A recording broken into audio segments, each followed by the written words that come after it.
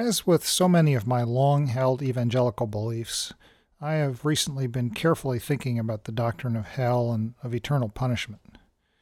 Now, I grew up understanding it as an absolute certainty and something that all Orthodox Christians had believed since Jesus apparently taught that doctrine in the Gospels.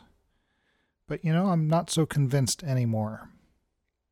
Hi, this is Brandon, and welcome to the Crucible of Thought podcast. I'm here to share things that interest me and things that I think the Lord has brought to my attention. And today's episode is titled, For 2 Billion Years. As I've considered the entirety of Scripture, how God presents himself to mankind through the Bible as a whole, and as I've looked at the specific verses that are used to define and support the doctrine of hell and eternal punishment, I've come to the fairly strong conclusion that what I grew up believing is just not supportable. Thousands of pages have been written on this topic by a great many extremely intelligent and careful authors and theologians, and I really don't think I can significantly add to the existing body of work. I am, however, convinced that a careful survey of all the available writings, without insisting on a given starting position, will not consistently lead to the traditional evangelical view of eternal conscious torment, or ECT. So rather than repeat that work for you, I instead recommend that you read some excellent articles for a different perspective. And the author of the website The Brazen Church repeatedly points out in a series of articles, and in responding to various comments made on those articles, that his intent is not to make a definitive case for any given particular doctrine, but instead to make it abundantly clear that a fiery hell intended for eternal conscious torment is not the only defensible doctrinal position. And more to the point, that may actually be a very weak position. And on the blog, I have posted links to those articles for you. Now, the author does a very thorough job of responding to tons of comments challenging his viewpoints.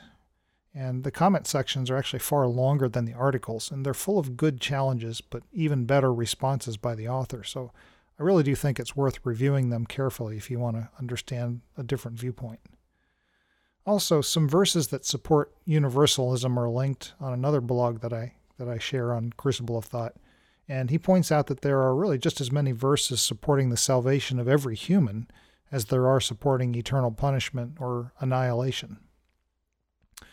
Now, having read all these comments, many comments opposing this universalism viewpoint, and plenty of articles both pro and con, I think the gist is that people from the evangelical faith generally want God to eternally punish bad people, and they just cannot come to grips with the idea that God is overwhelmingly portrayed in the Bible as a restorative God, not a punitive God.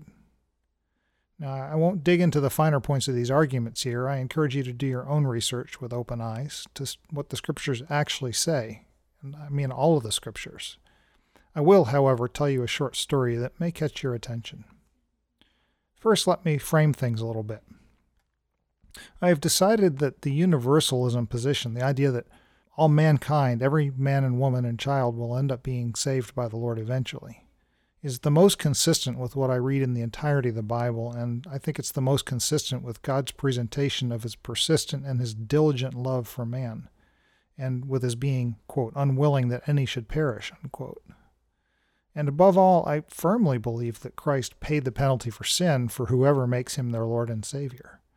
But with that said, I do also very much believe that Scripture is clear about punishment after death. But even then, Revelations 20 describes even hell or Hades itself being cast into the lake of fire. So what do I do with all that complexity? Now, God is a God of restoration, not destruction, and by far the most consistent picture which the Bible presents to us is one of God diligently and persistently working to restore mankind to relationship with himself and to restore the relationship between humans. In fact, more than a few theologians assert that the word most commonly translated as punishment with regard to the afterlife could actually better be translated as correction in every case. And of course, correction is about restoration, not about destruction. Also, the Greek word that's almost always translated eternal or everlasting by most modern Bibles, and I think it's pronounced aionios, is really better translated age to age, a long period of time, but not one without end.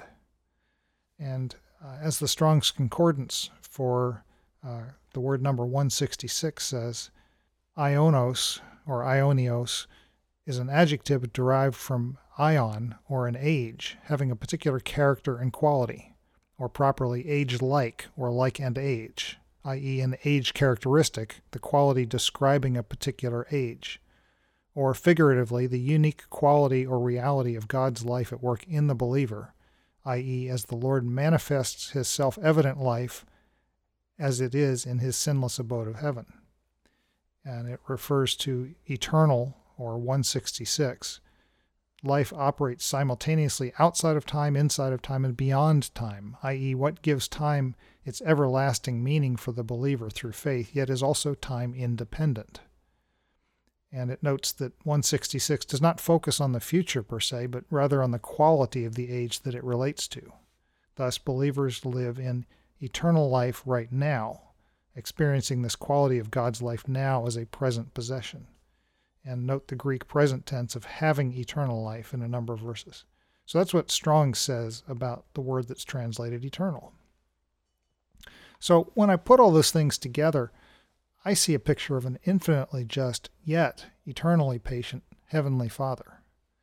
And just a couple quick verses about that. 1 Timothy 1:16 says, Yet for this reason I found mercy, so that in me, as the foremost sinner, Jesus Christ might demonstrate his perfect patience as an example for those who would believe in him for eternal life. And 2 Peter 3:9 says, The Lord is not slow about his promise, as some count slowness, but is patient towards you, not willing for any to perish, but for all to come to repentance. Not willing for any to perish. So that picture, in fact, may best be represented by the father of the prodigal son, looking longingly down the road and anticipating his child coming home, despite that child having previously rejected all that the father stood for. But failing to live with Christ as our Lord and Savior has consequences, and those who die after a life on earth having rejected Christ do not deserve to enter directly into the Father's presence. But, unwilling that any should perish, God submits them to a restorative punishment and patiently waits. Well, how long does he wait? I think one very important concept that often appears in the Bible is that the punishment and the sin are related in magnitude. In Old Testament terms, an eye for an eye. And so here's the picture that God gave me one day while I was discussing these concepts with my wife. It was so powerful to me that I literally broke down in tears as I shared it in that moment. And every time I've shared it since, I've choked up again. Now, here it is. Many Christians simply love to use Hitler as the proof of the need for hell. After all, under his leadership, 6 million Jews and 5 million others were tortured and slaughtered, and about 20 million more died trying to defeat or to support his attempt at empire building in the European theater. So in some sense, I must agree with that argument. Hitler deserves to pay for his crimes against mankind and against God. Assuming he stole on average 50 or 60 years of life from each victim of the Holocaust and of the war in Europe, Hitler probably deserves about 2 billion years of punishment to repay his sin. 2 billion years. By any human measure, that length of punishment is effectively eternity, because God is infinitely just. But equally so, God is eternally patient. So I imagine God, the eternal Father, standing at the gates of his heavenly city, watching down the road for that human he created to love, the very last child still not in his presence, the bearer of the image of God despite his sins. And one day, far, far, far in the future, a bedraggled shell of a little sad man appears on the horizon. It took literally billions of years. But God is eternally patient. And so Adolf Hitler, after this seeming eternity, finally and irrevocably confronted with a God of justice, but also a Father of eternal love and patience, recognized what he'd refused while he was alive on the earth, that Christ's love and sacrifice paid for the sins of all mankind, even him, especially him. And he finally surrendered to that love and patience and sacrifice, and he started his long walk home. And God is eternally patient.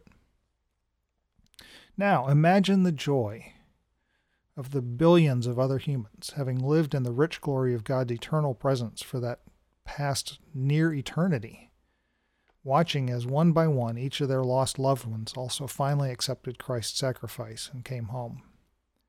But this one has always been missing. And so on this monumental day, they join in wonder and praise as this one final long-lost sheep appears on the horizon. And God runs to him and embraces him, this sinner who's finally completely surrendered to Christ, having finally paid for his sin for which he did not accept Christ's payment. And imagine the roaring, wondrous shout of joy as those billions of humans rejoice together in the ultimate fulfillment of all those verses about the unquenchable, immeasurable, eternal love of God, that Christ's work was shown not just to be finished, but perfect and totally complete, and this time in utter reality, not just in principle.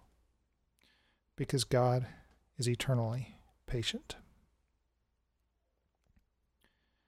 Thanks for joining me again, and we'll talk again soon.